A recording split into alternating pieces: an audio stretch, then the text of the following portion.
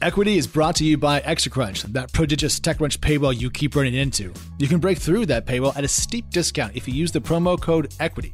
If you do, you'll get access to our best stuff, and you'll make Equity look really good internally at the same time. Enough of that, let's start the show.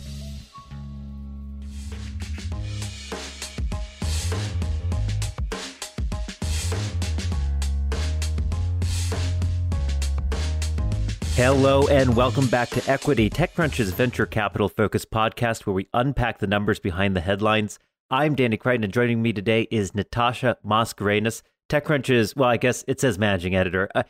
Surprise, you've been promoted because we didn't upgrade the script, and apparently I've been replaced by you. How are you doing, Natasha? I'm doing fantastic, Danny. It's my last 2 weeks in New Jersey. So it is bittersweet, but I'm happy to be returning to the West Coast. I don't think anyone's ever said bittersweet about leaving New Jersey, but nonetheless, your family's there, so I can imagine it's always a little bit bittersweet. And this week, Alex Wilhelm is not with us because he is on a well-deserved vacation. So it is just Natasha and I riffing on all the news. And there was a lot of news this week. We had Andreessen launching Future, its blog, and we're going to get into how exciting a new blog is this week. We had Harry Stebbings raising a huge amount of money for 20 VC, Comsor acquiring Meetsy, a bunch of edtech fundraisers, including stuff about books, Augusto acquisition, funding rounds from Clara, Carbine, and Neo4j, and finally, HBCU VC, a new fund launch. But before we even begin, we had breaking news before the podcast started. We learned that Wise, which was formerly TransferWise, is planning to go public on the London Stock Exchange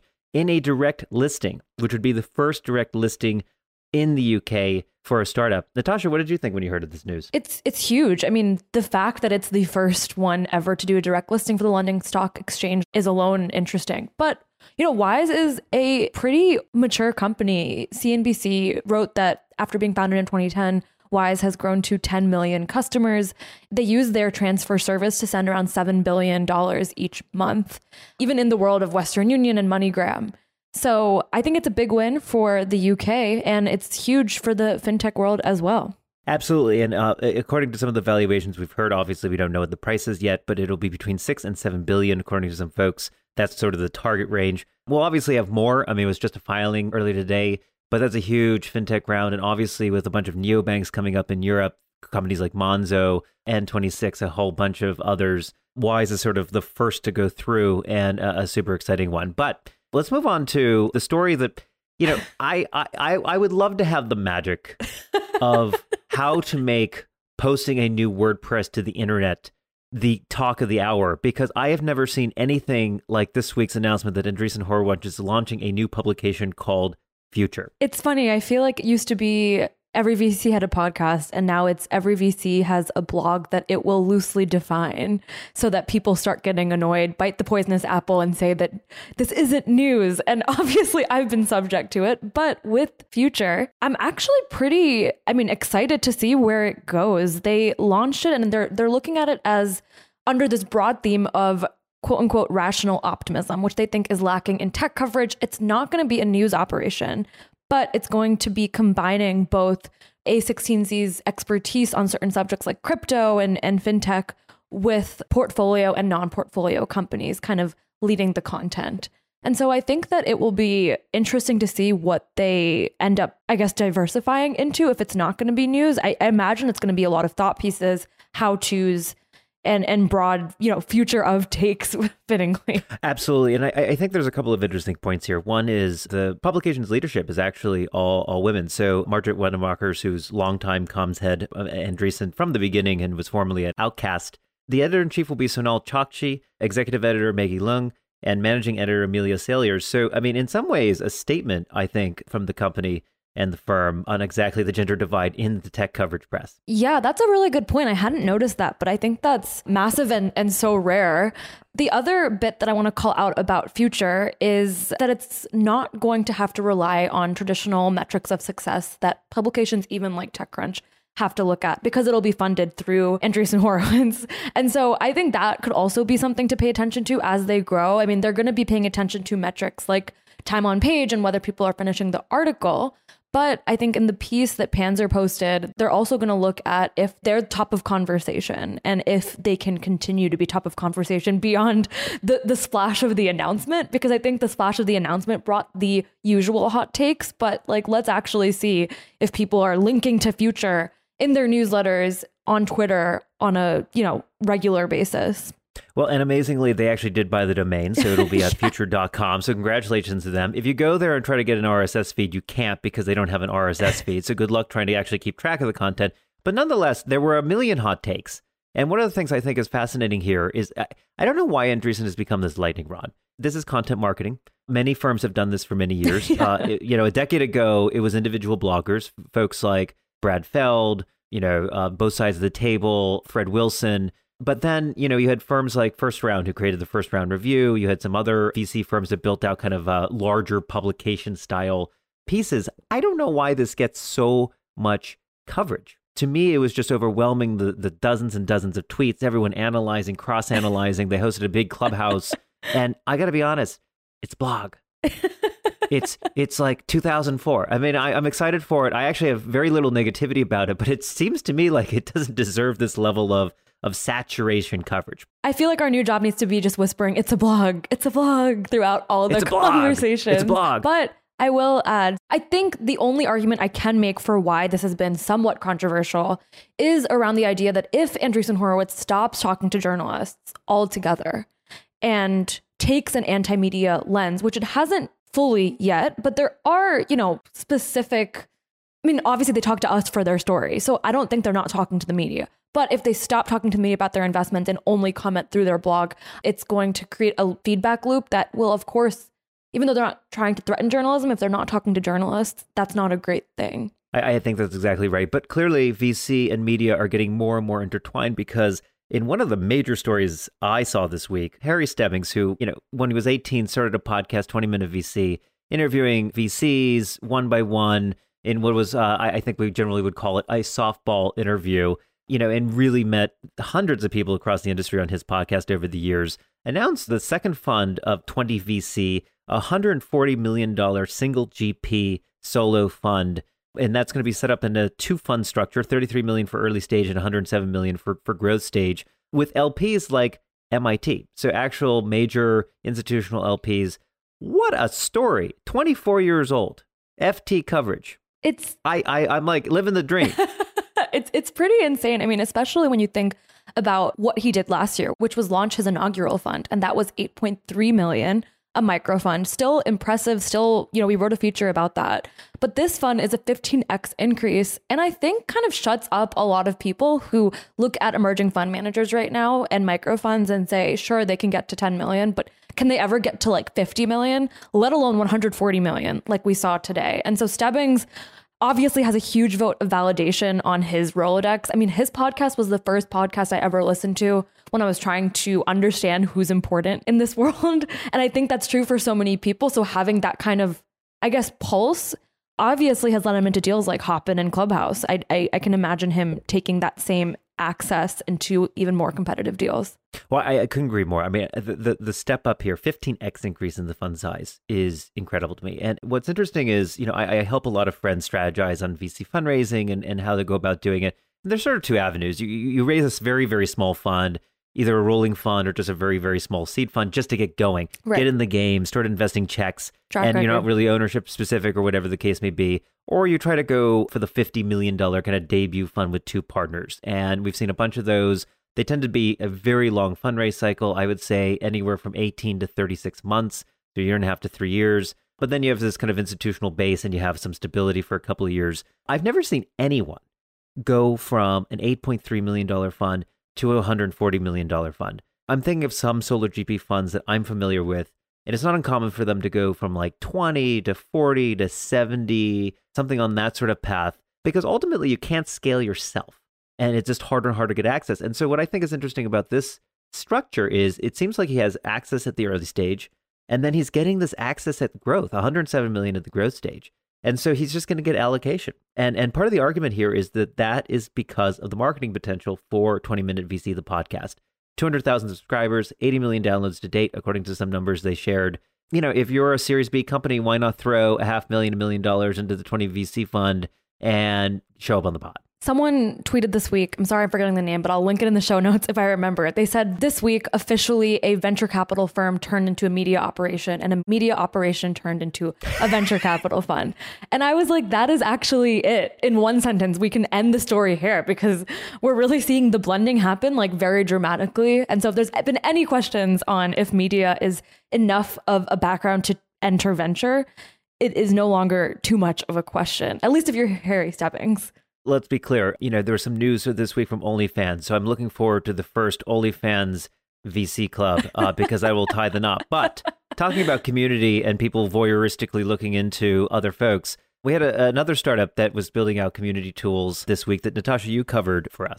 Yeah, Comsor, which we talked about before, they had raised a 16 million Series A led by 776 and one other fund few months ago. And they have this really interesting story where they met their first institutional investor on Lunch Club, which is one of those super connector apps. And this week they announced that they've acquired one of those super connector apps. It's called Meetsy, and it's all about spontaneous networking within communities. So it would take everyone in our Extra Crunch subscriber world and help them meet each other one evening and kind of connect them based on location or interests, or, specifically try to match them with people who had different interests in them to promote diversity. So they acquired Meetsy for an undisclosed sum. And to me, I thought it was interesting because it was, one, a bet on still virtual interactions remaining king, but the idea of dumb networking going away and how do we make networking more like curated? I don't know. Have you ever been on one of these speed dating professional networking apps? I've been on a couple. Thoughts? And, they call it smart networking, which I think is an oxymoron. Networking is dumb, period. You can't just put smart in front of it and undumbify Says the journalist. But I will say, there have been a huge number of these because, let's be clear, LinkedIn sucks. LinkedIn is one of the worst networking tools you could possibly have. It's also extraordinarily expensive on top of the fact that it is a pile of garbage. And so there's a huge, I think, just sucking sound from the market that's saying, like, how do we meet people? How do I find people in the industry, particularly outside of my current company, in my profession, whatever the case may be? And so, Lunch Club was last valued at $100 million. We had WorkVivo, which raised $16 million.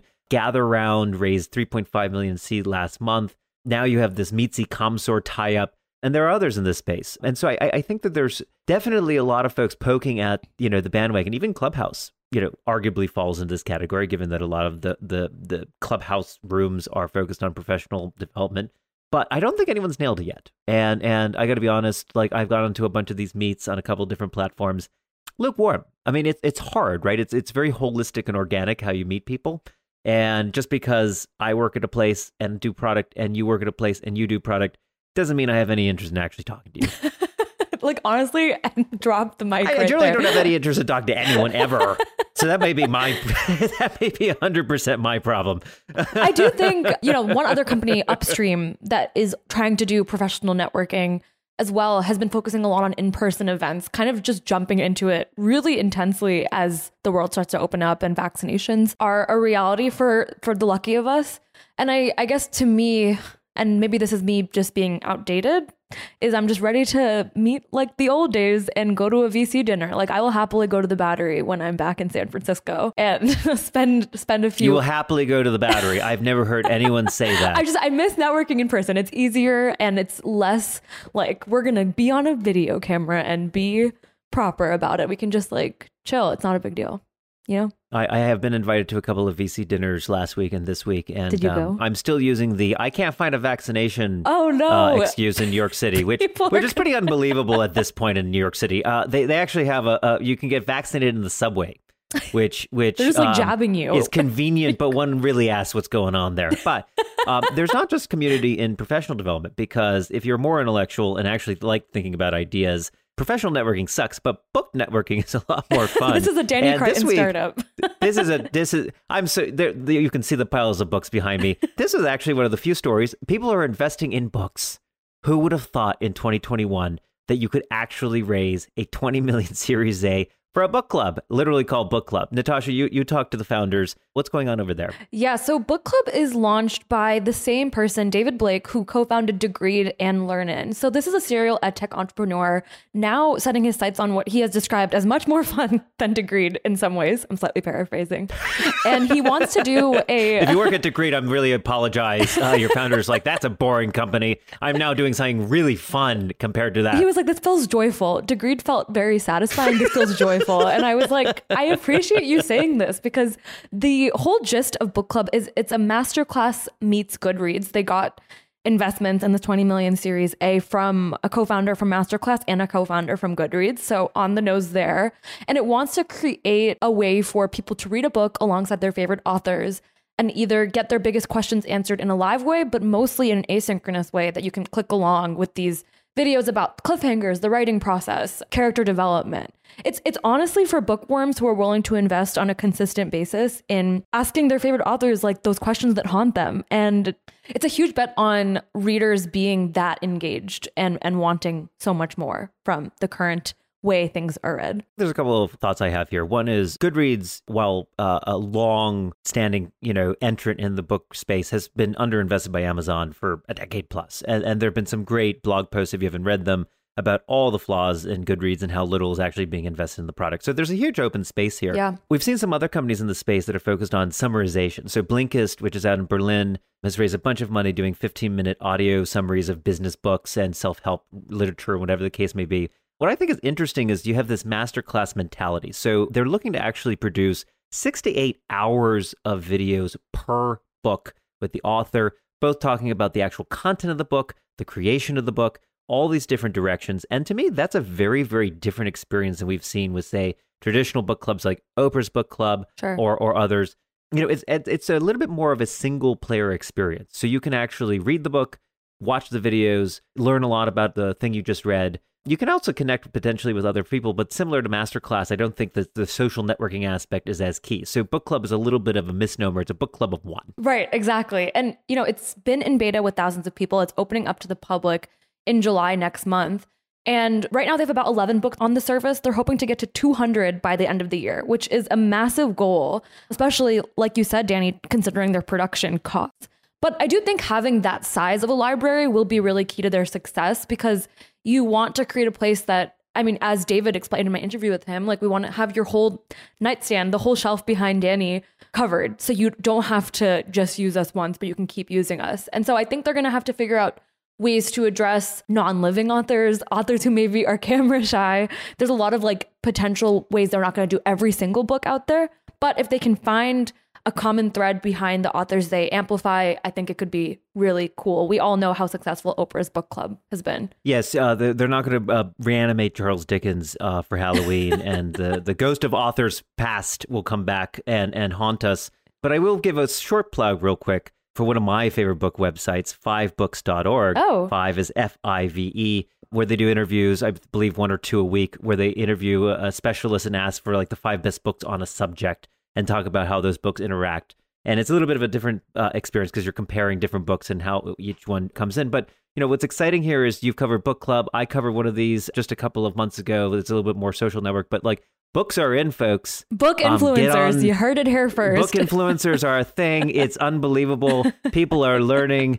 And that leads us to our next story, yes, which is Formative, a student learning and analytics platform, which sounds boring, but it actually raised a huge amount of money. And our colleague Ingrid London covered it. Natasha, you're in the tech space, and I didn't read the story. So what the F is going on over there? I love the honesty. This is what happens when Alex is not here. We're just unhinged, as you can tell. Book influencers, and now just not even preparing.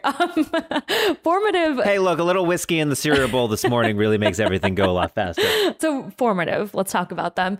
They raised $70 million, led by Summit Partners, Mac Ventures, Rethink, and Fika. The best way to think about them is they are trying to build a version and picture of student performance that is not off a classic learn a lot of material, take a quiz, and then look at the results and assess the student that way. They're trying to reinvent how tests are measured. And so instead of just polling someone at the end of their learning experience, you pull it throughout and shift even the next day's class material based on what students didn't pick up the day before, which it sounds like it makes a lot of sense because it is rooted in pedagogy, but that's not the way, as I'm sure we all know, most classes are taught, at least in the past. And so Formative is honestly one of the more creative companies I've seen on trying to reinvent how instruction is actually instructed. And this is, I think, a part of a long legacy of companies in the Valley that have tried to do this. You had AltSchool, backed by, I believe, Andreessen back in the day, that was trying to, bring AI and a bunch of personalized learning into K through 12. And I think the reality is it's really quite human intensive to actually do that when you have a teacher running the classroom. And so I think of Formative as like this perfect bridge of adding more customization, personalization into the process without making it so complicated that like literally no teacher can catch up. And obviously the results are in the pudding, so to speak, because 92% of all school districts have at least one teacher signed up. 4 million students have engaged with Formatives, and they've had annual recurring revenue growth of over 700%, which is damn good for EdTech. It's impressive. I mean, they had raised $7 million before now, so 10x'd their total venture capital raised before. And I mean, yeah, I think it's part of this broader theme that I've been really interested in, which is EdTech that is focusing less on consumption of material. Like, how do we make sure students have different ways to access this material, to how do we creatively offer that material? It's okay if it's in person and in a traditional way, but like, is there something we can do with what's actually being taught? And so I hope we see a lot more, but I think we should move on to something I have a great gusto for, which is Gusto. Danny, tell us the news you broke. I'll give you a C- on that one. But nonetheless, Gusto, the payroll provider, which also offers a bunch of other HR services, made its first acquisition this week. So we found out on Thursday they're buying Ardius, a software platform that is designed to help startups and small, medium businesses acquire tax credits. So if you're familiar with R&D tax credits, that's what keeps Google and Amazon and Microsoft from having to pay any tax. It requires a lot of documentation, but they're actually quite accessible. It's tens of billions of dollars of tax credits offered per year. Small, medium businesses usually can't afford to kind of put together the data that they need. And that data tends to be payroll. So the idea here is that Gusto, which is a payroll data provider, already has the data ready to go. They're going to match with Ardius. And then you're sort of going to be able to autofill a lot of the information you need around R&D tax credits. Awesome. I mean, I think this is a little bit different than what they had kind of come out the gate of last year, which was they're expanding from just payroll into financial wellness. This feels like a step in a whole nother direction. I mean, during the interview process, when you were thinking about this, did it feel like it meshed well with their original vision? Yeah, what's interesting about Gusto is they're expanding on the employer side. So they're offering benefits and insurance, and they're handling a bunch of, different aspects of HR beyond just payroll. And then they're also offering apps for employees. So that's where this financial wellness comes in. They're offering something they call Gusto Wallet. But for Ardius in particular, what's interesting to me is how competitive this space has become, because Main Street, which we covered last year, or I covered last year, it raised a couple $1 million into seed, raised $60 million in March, led by Signal Fire to help startups get R&D tax credits and economic development incentives. And then Neo.tax raised $5.5 million last year, which I also covered, also trying to get startups R&D tax credits. So to me, like, free money from the government is hot. That's what people want. Gusto sees an opportunity to kind of vertically integrate that and make it super simple. And, everyone wants more cash flow, including individual people. And that's where the next company comes in, a company called Claire. Claire is trying to improve payday loans. Natasha, have you ever taken out a payday loan? I've not taken out a payday loan, but I was really honestly impressed with this company. I feel like so much of fintech feels very repetitive. Claire felt really refreshing to read about, not to compliment you too much, but they raised a $15 million Series A led by Kareem Zaki of Thrive Capital.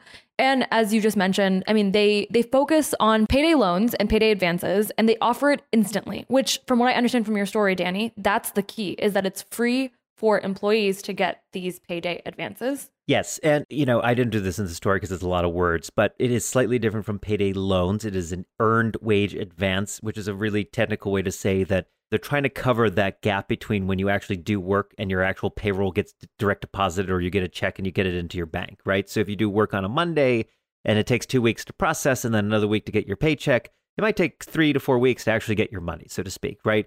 And so what Claire does is it actually is built into the HR platform, very similar to the story of Ardius going into Gusto. Yeah. It's using the payroll data, and so it knows you will get paid in 2 weeks. And so it is willing to say, we know you're going to get money in 2 weeks. We will actually spot you the money. We'll give it to you for free, interest-free, fee-free, no tips like Dave and some of the other companies, completely free. And how they make money is they're using that to build the direct deposit relationship with employees so that they can offer all the other fun banking services that all these other startups do. So the hope is that the earned wage advance offering is the gateway to offering you the rest of the banking universe. It feels like a no-brainer now that I've read this to go into the financial services industry by owning the paycheck versus owning the even direct deposit. I feel like having that sort of like trust with the customer and just building that kind of vocabulary and relationship with them throughout can really like cleanly transfer into other products down the road. And obviously this is an early stage company, but we have seen more and more companies focus on this sort of advance as a way in.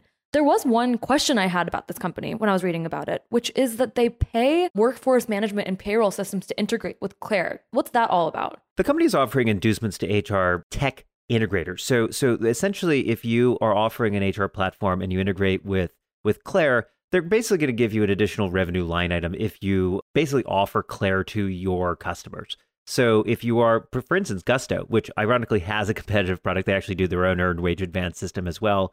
But let's assume that they didn't have that. You could theoretically integrate with Claire, and Claire is basically going to circle some of the money back it makes on fees from interchange and all the other banking services it offers back to the HR platform. So the idea is to just sort of induce, make it a win-win for everyone, get more folks on board the platform. It's basically a way to get integrated with the HR platform super fast.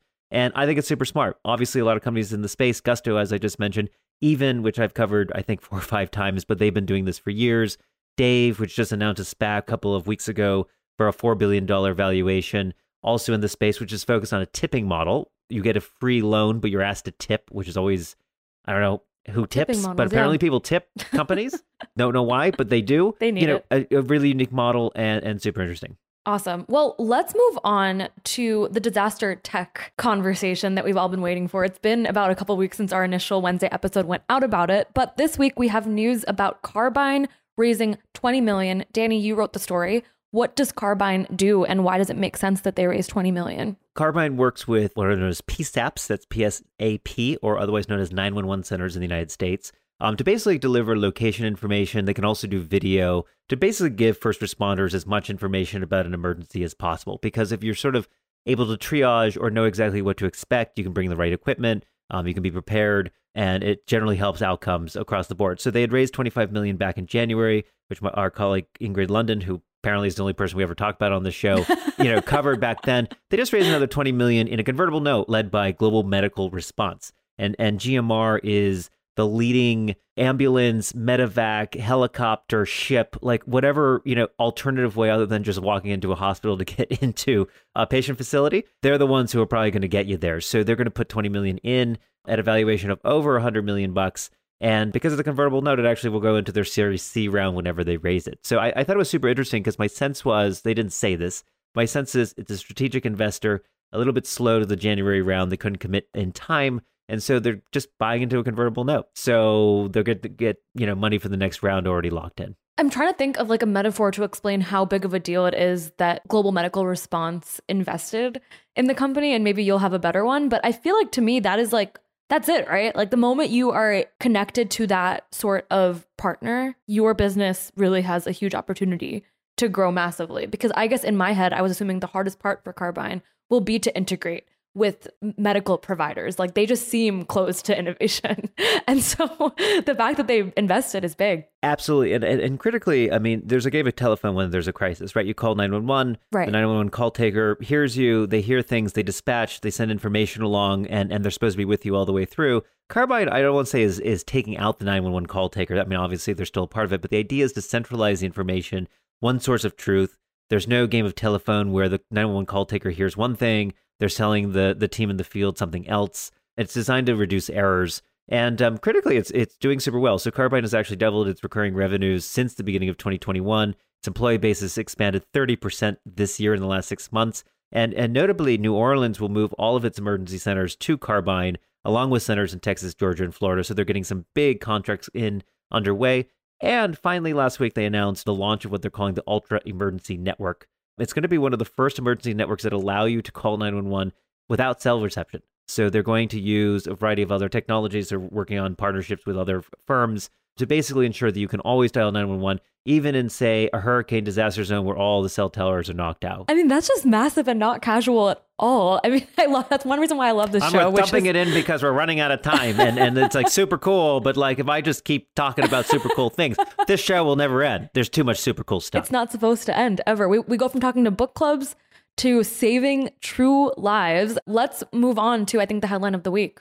Yes, the headline of the week. So Neo4j raised a Neo 325M this week, led by Eurazeo. I think that's how you say it, Eurazeo, in a Series F round. So Neo4j is a graph-based database. So think like a social network. You have people and they have connections between people, or you're on Twitter and you have followers. You have nodes and you have connections.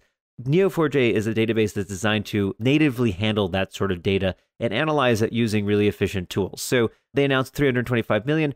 They claim, and I think it's true, but it was one of those sort of claims I can't verify, that is the largest investment in a database company ever at a $2 billion post-valuation. That is actually a larger amount of money than Mongo raised before it IPO'd. It's actually about the same amount of money. The 325 is about the same amount of money that CockroachDB has raised. Okay, flex. So it's actually a pretty notable, huge round. Neo4j was founded back in 2007. They've now raised, I believe, a total of $500 million and change over the last 15 years. So huge deal. 800 enterprise customers, 75% of the Fortune 100. And they announced at the developers conference today that they had the first 200 billion node trillion connection database in which they were able to do real-time query processing on it. So they're very excited about the scale of what's going on here.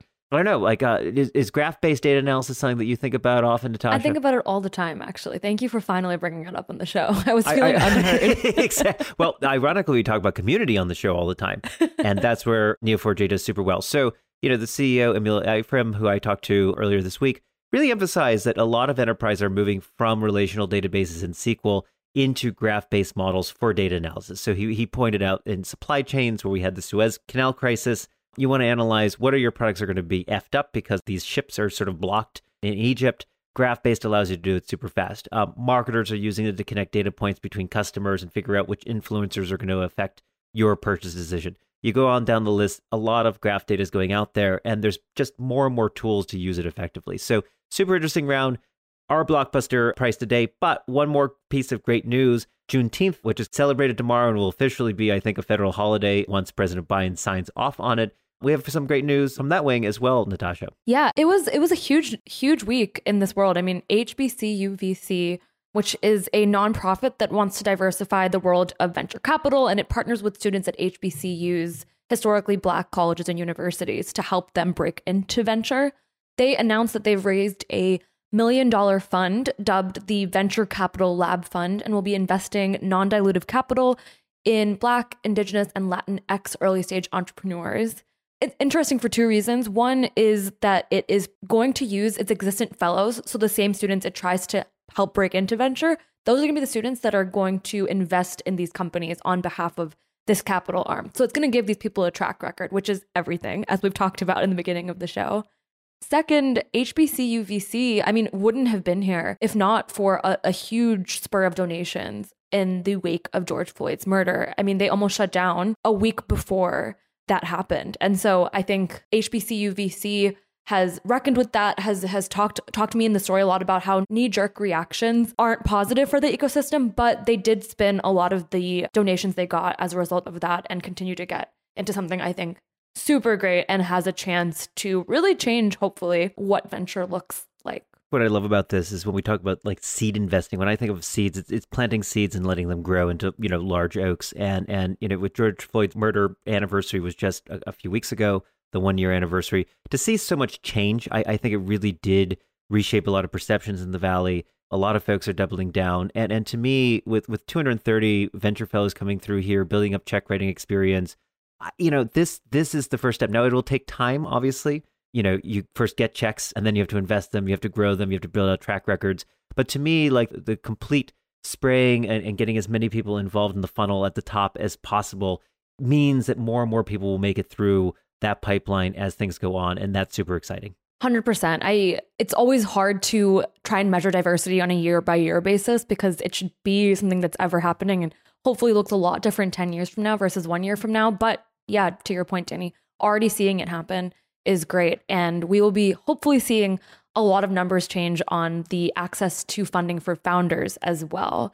But I think that is the show. This was awesome. Thanks, Danny. That is our show. And we are off. Well, this show is getting published, but we have Juneteenth off at TechCrunch on Friday. So we are going to take a day to reflect on our political situation. Hopefully you do all the same. We'll be back next week. Alex will be back, and we will have our live show on June 24th, 5 p.m. Eastern, 2 p.m. Pacific. Come for an hour of fun and excitement because nothing's going to be edited. It's unedited. It's unfiltered. It's full of dad jokes galore. Join us. Looking forward to it. Bye.